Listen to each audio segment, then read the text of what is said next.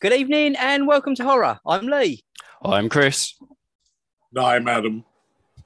and we are here this evening to discuss the 1972 movie Horror Express. 50 years ago.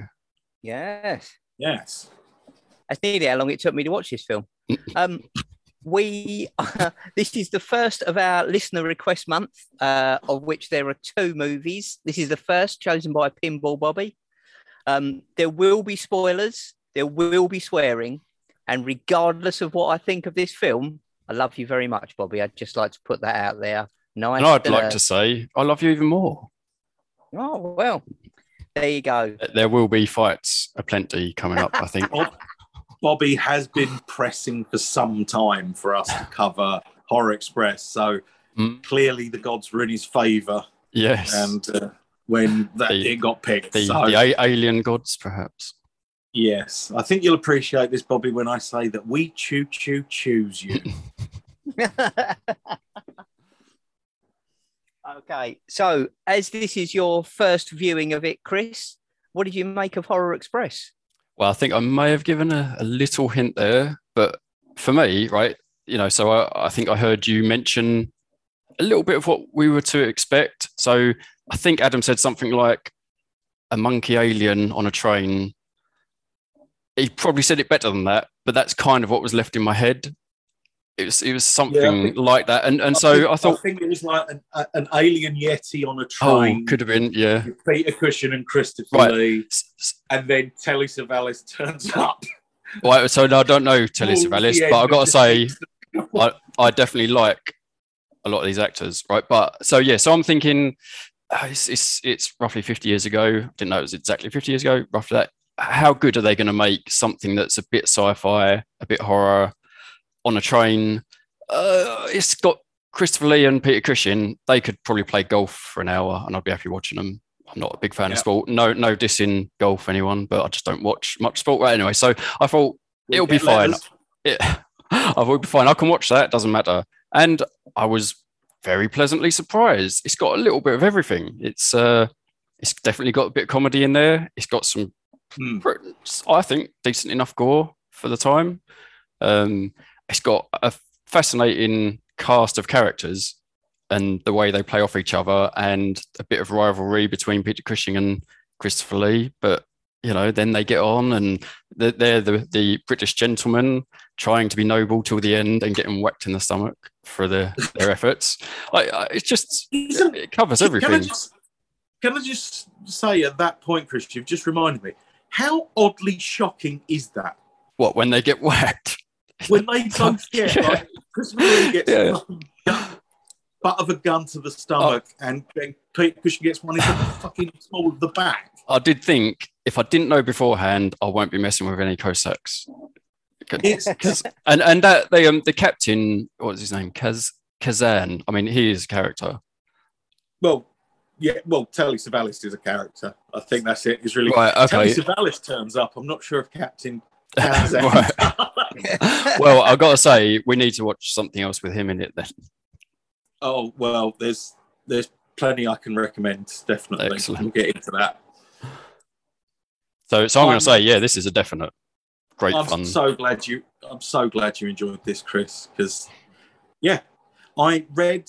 I can't remember the name, but of the author. But I read there's a series of books called the Midnight Movie Monographs.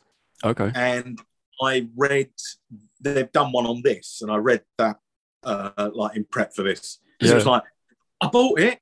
I've actually now finally got to read it, and it's brilliant. I like the fact because I read it. It's the first book I've read in probably almost like half a year.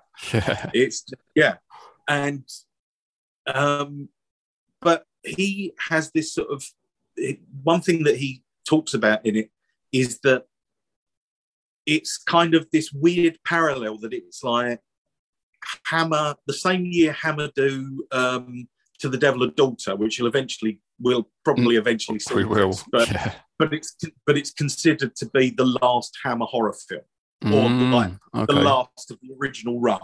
Yeah, because obviously I know they've done other stuff and Woman in Black and things like that.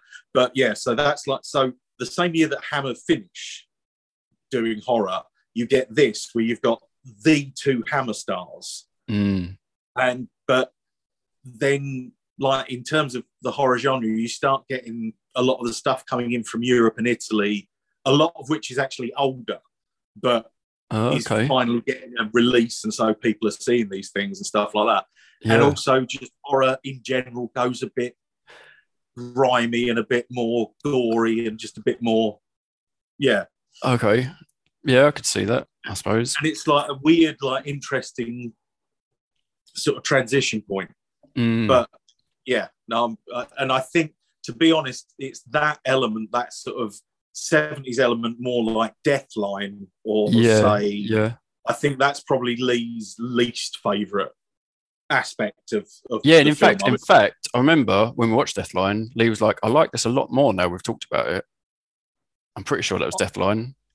I think Deathline, you just need to never take Deathline seriously. Yeah, I reckon if we watch this together, you'd get a lot more from it.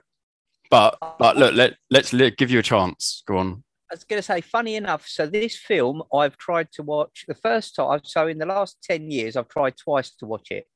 I've got about 15, 20 minutes in and just been bored shitless. And then last year, I finally managed to make it all the way through because I watched it with Lady Jennifer and we just took the piss out of it all the way through. So I got right to the end. Today, I'm not exaggerating, it took me 5 hours to watch this film. Wow. I watched 20 minutes and I was like, oh, thank God I didn't bath the dog yesterday. Right, that's it. I'm going to go out and bath the dog. So I paused it. And I went outside and I bathed the dog. Then I came in, I put it back on for 15 minutes. Then I stopped it. I had a bit of lunch. I took the bottles to the bottle bank. I went to the furthest bottle bank I could find so I could drive aimlessly about. And I was like, right, I'm going to sit down. I'm going to finish this. I got maybe another 20 minutes in. And I was like, oh, screw this. I'm taking the dog for a walk now. So I stopped it and I took the dog for a walk. It took me 5 goes. I watched this film in 5 segments. Well, no one can doubt your tenacity, Lee. That is... Honestly, it got to the point where I was like, how pissed off are they going to be if I said, I'm happy to talk about this film, but I only watched half of it and I could not finish. But I thought, no, we have listeners. They have requested this movie, so I shall stick it out. But God, I hated every minute. So look, I'm trying to think. The first 20 minutes, not a lot happens as far as I can remember, but you get hints at what's going on. I liked a bit of rivalry between Peter Cushing and Christopher Lee there, and you see in the characters, you get an idea about what's going on, and then somehow it just kept building for me all the way through to the end. You'd have to agree, Lee, that it's Peter Cushing and Christopher Lee are particularly fucking good in this. I thought they are astonishing. They are really, really good, but also their sort of playing off each other is really right. You know, it's like really... the roles that they're playing their perfect roles. So Peter Cushing is being absolutely sweet and a total darling. Yeah. Christopher Lee is being an absolute pompous belly the entire film. But also, I love the fact, although Peter Cushing is an absolute darling, he's also a bit like, he's like when it's like, well, I do want to see what's in that crate, so I'll bribe the. And when he bribes his way onto the train. Yeah. And also when he's asked if he's a corruption. When he's asked if he's a doctor as well, when he's like, well, I finished my meal first. Yes. Is that how things used to be? I kind of don't think that would happen now. I did like the line when they were saying, you know, we need to work out who the monster is. And he said, well, how do I know? It's neither of you. And he said, we're British. We're British, yeah. Yeah. Monster? We're British. And that's kind of what they're offering in a lovely way. Yeah. But, I mean, I know we want to sort of like, I know we want to crack through this and everything, but I've really got to tell you the sort of tale of Lee and Cushing with this film. So Christopher Lee was the first one to come on board with it, and he suggested Peter Cushing to play Dr. Wells. And because January 1971, Peter Cushing lost his wife. And as we've discussed a lot of times on the show, that was absolutely devastating to him. He regularly, sort of all the way for the rest of his life, whenever he was interviewed, he would just describe himself as, well, I'm pootling along until I get to die so I can see my wife again. Yeah. And he's like, you know, he is utterly bereft.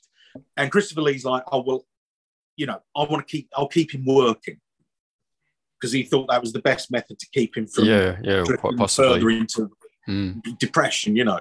So, and this was filmed in January 71 was when he lost his wife. This was filmed in December 71. So in a way, it was like coming up to his first Christmas without the very, you know. And I think, Christopher Lee was like, well, if he's working, he'll be thinking about that, and you know, he'll take his, you know, hopefully help him through it. Yeah, definitely. But then Peter Cushing then did try to pull out, and he rang because obviously this is like a Spanish-English co-production, and so it's mainly Spanish crew, and then you've got the two British stars essentially. But so Peter Cushing spoke to the agent for the British end of it and said, try to pull out. And the bloke said, yeah, you can do that, but you've still got to make the journey and tell the producer to his face there. Because he thought, oh, you know, that would probably put him off. Yeah. It'll put him off, yeah. Yeah. So, and the producer, Bernard Golden, no one told him this was what was happening. So Peter Cushing, he went to collect Peter Cushing from the airport, just expecting Peter Cushing's here to start work. And then Peter Cushing explained to him that he didn't want to, he didn't want to appear. So Gordon then spoke to Christopher Lee and asked him to sort of step in and organised a meal for the three of them to resolve the issue, or hopefully encourage Peter Cushing to stay. And this ended up being like a monologue of Christopher Lee reminiscing over the previous films that him and Peter Cushing had worked on. The other two were sort of sitting there, not really talking, just eating the meal. But apparently, it sort of the next day, Peter Cushing arrived on set, ready to begin, and as you can imagine, after some profuse apologies for causing any trouble, he didn't mention it again. But, and this is the key bit that gets me, and this I thought was just like, because again, Christopher Lee and Peter Cushing, like you say, they're both fulfilling what you feel they are in real life. Yeah. But this is just so lovely. So Peter Cushing was still deeply distressed and began to suffer night terrors. So Christopher Lee took to sleeping in his bed with him. Oh. So he would awaken in unfamiliar, because he was waking up in unfamiliar surroundings. So I thought, well, if I'm there, he knows where he is. And it's just such a... That is a sweet lovely story. Yeah, it's so sweet. They are just, you know, I think something about Peter Cushing brings out the absolute heart of Christopher Lee. It's just like really lovely. But also, I cannot help but picture them as Eric and Ernie. Like, both sat there in pajamas like Morecambe and Wise, and just you know, police car goes past. He's not going to sell many ice creams going at that speed. But it was just such a lovely thing that I had to sort of like. It was of all the sort of background stuff on the film, it was like the most sort of like just really lovely. Yeah. You know, I just thought they were fantastic. But has that been enough to turn Lee?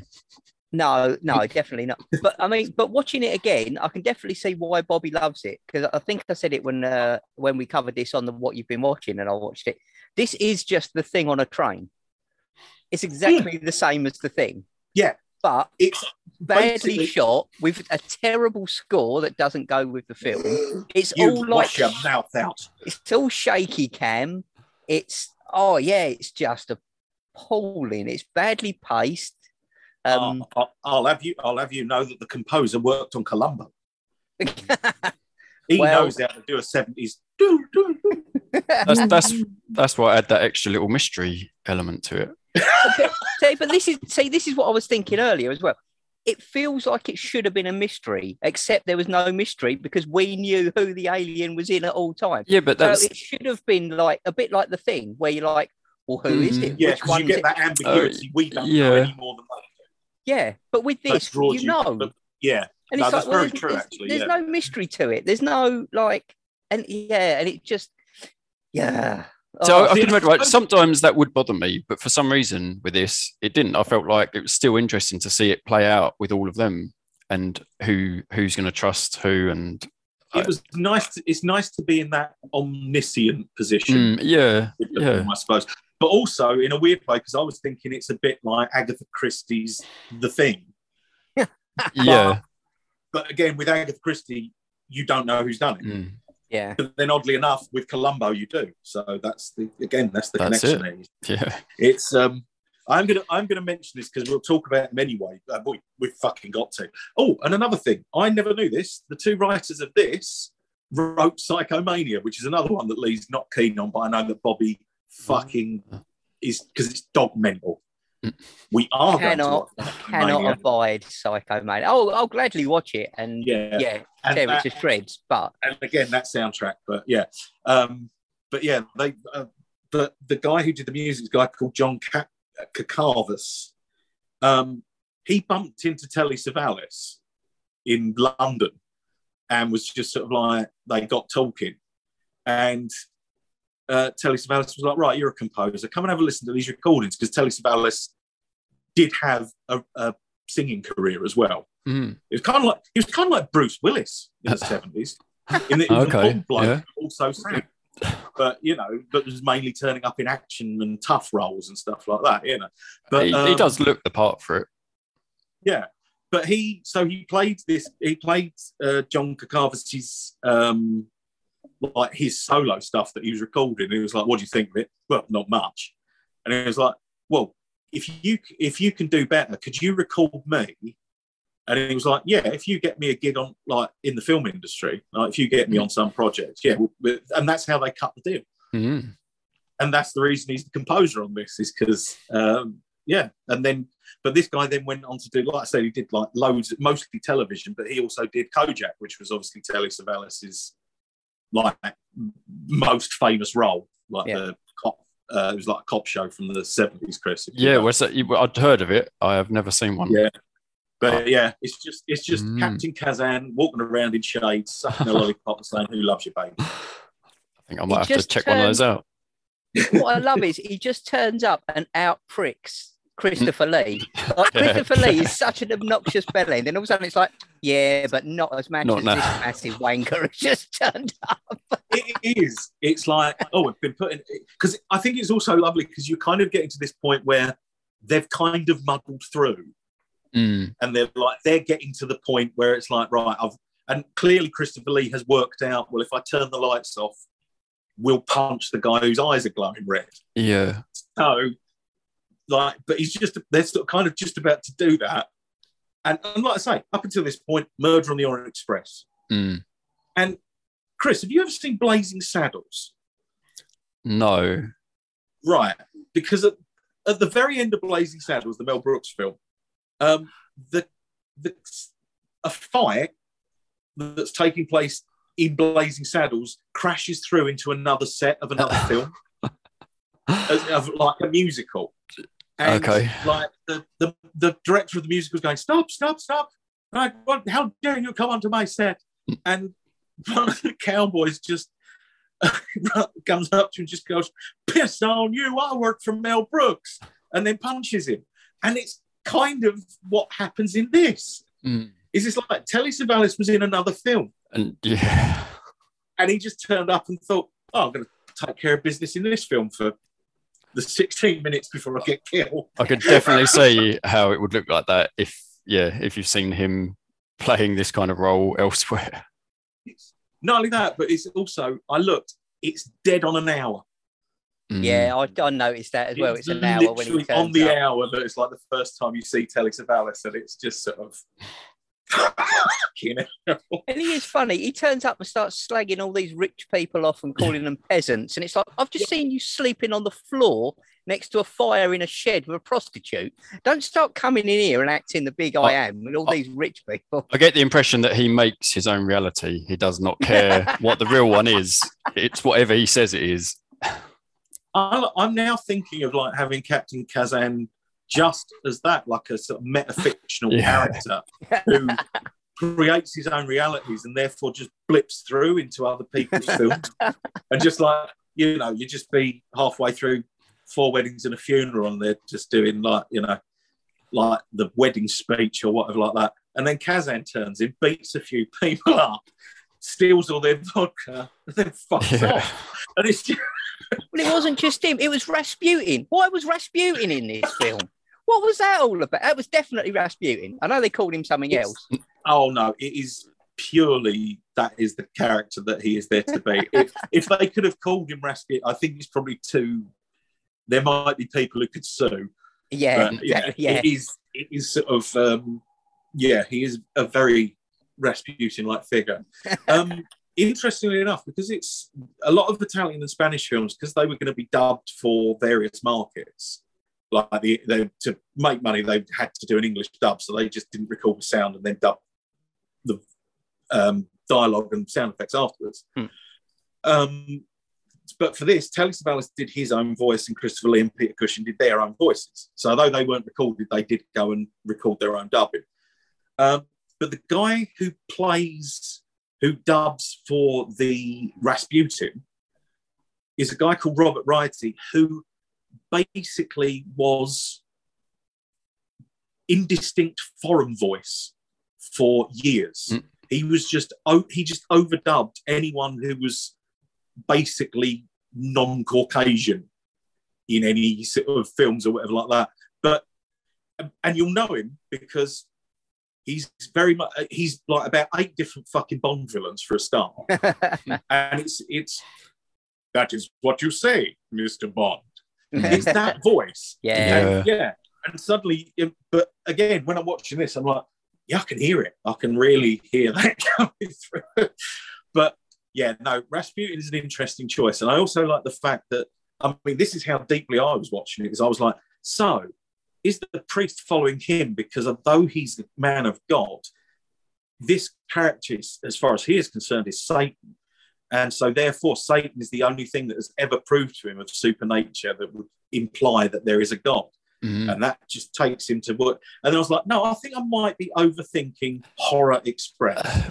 It's because there's no plot, so you've got loads of time to think because there's piss all going on.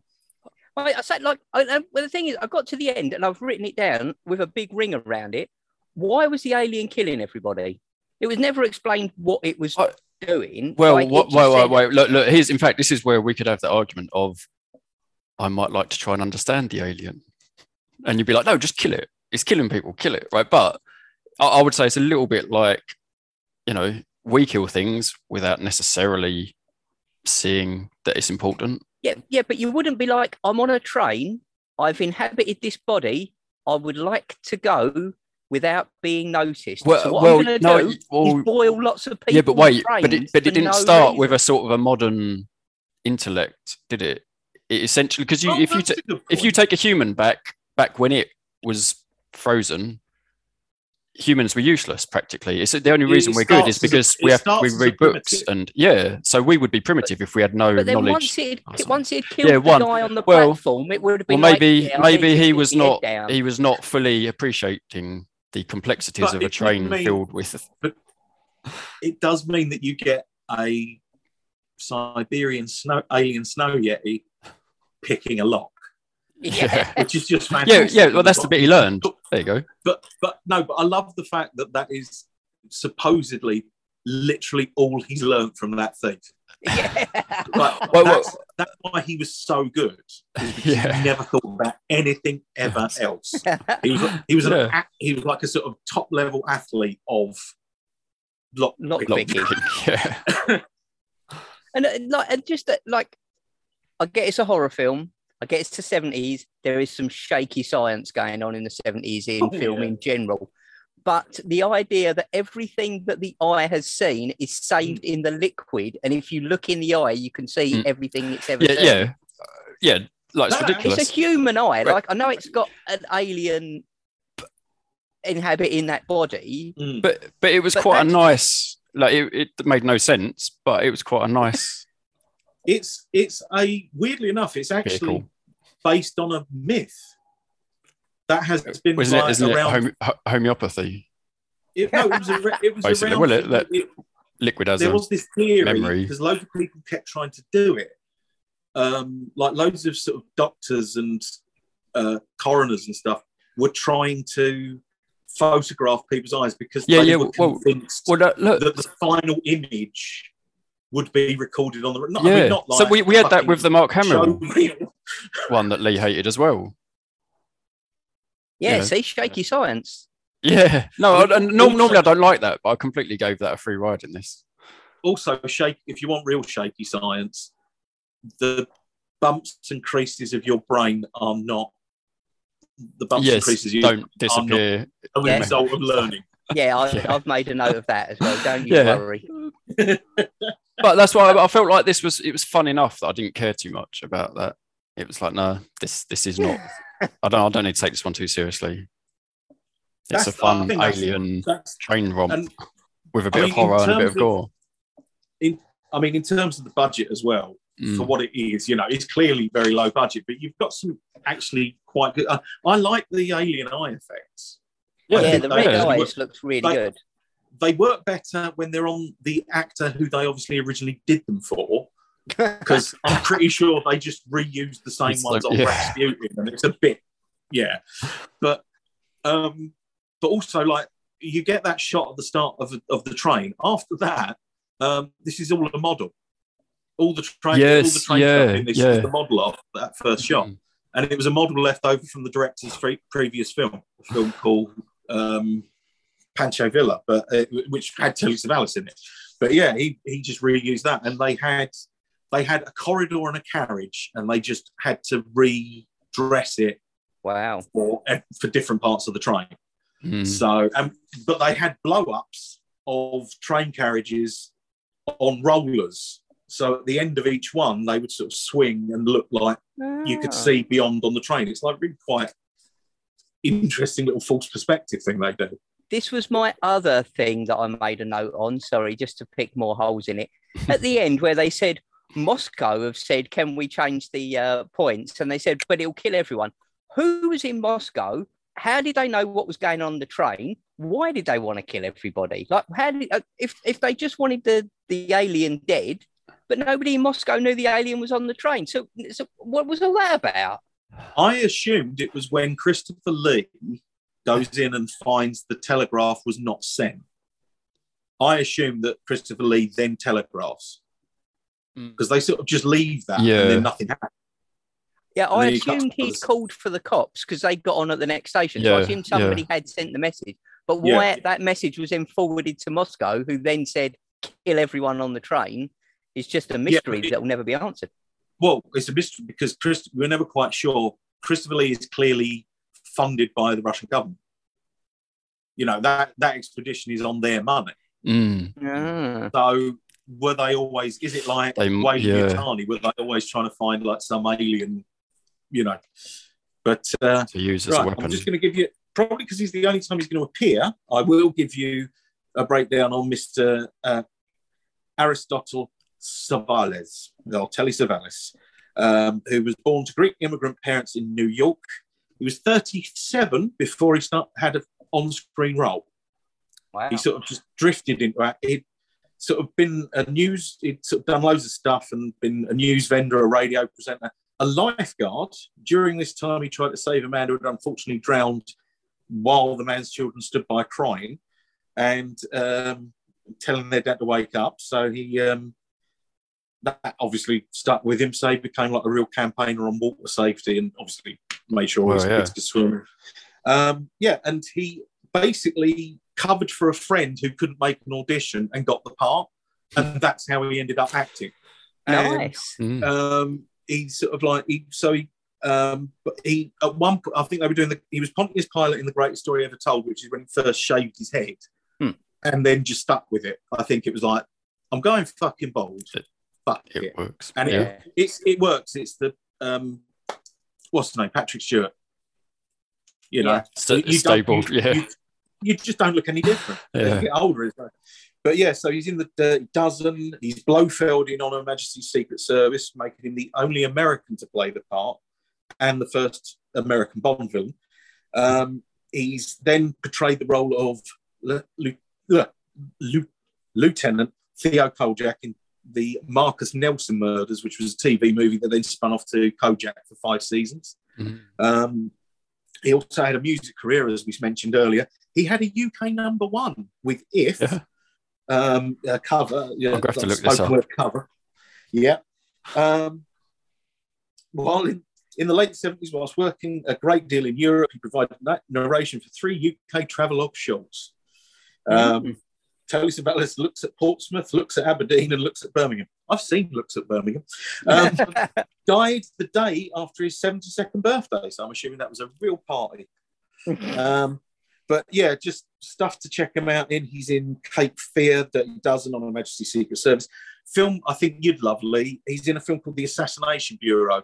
Him, Oliver Reed, and Diana Rigg, and it's basically like a steampunk adventure across Europe where Oliver Reed's the head of a assassination bureau and then decides to get his team to kill him. Nice. And, yeah, it's just, really great film. He's El Sleazo Tough in the Muppet movie, Capricorn 1, A Town Called Bastard, and just loads of stuff. Look him up. But yeah, and I've just looked up If, and the top comment is, "This is the most outrageous song ever. It's pure 70s brilliance." It's very much in the, have you heard, what's his name? William Shatner stuff? No. Yes. I'm going to have to look that up as well. No. Yeah. William Shatner. It's very much in that sort of vein. I can't think what his big one was, but sorry, that sounds wrong. It was a David Bowie one, wasn't it? Oh, he did Common People quite. That was in the 90s though. But he did. No, it was Rocket Man. Yes, I think it was. Yeah, and he does it as a spoken word piece. Yeah, so I'm Rocket Man, and dire. Oh yeah, fantastically entertaining. Yeah, very much so. Cool. Right. So let's wrap it up, gentlemen. Thanks very much for your recommendation, Bobby. Lots to talk about there on the positives and negatives. Absolutely. A lot of positives. Positives, Bobby, don't listen to him. It's always more entertaining when we don't agree anyway. Yeah. So we will be back in a fortnight's time and we'll be covering our next movie, which is The Pit and the Pendulum, sent to us by Dave. And then we'll be doing what we've been watching. And then I believe we've got one more episode before 150. So we might have something planned for that, but we shall have to see. Yes. So thanks very much for listening, everybody. And good night. Good night. Good night. And go and listen to Bobby's podcast, Not For Everyone. Ninja Dust.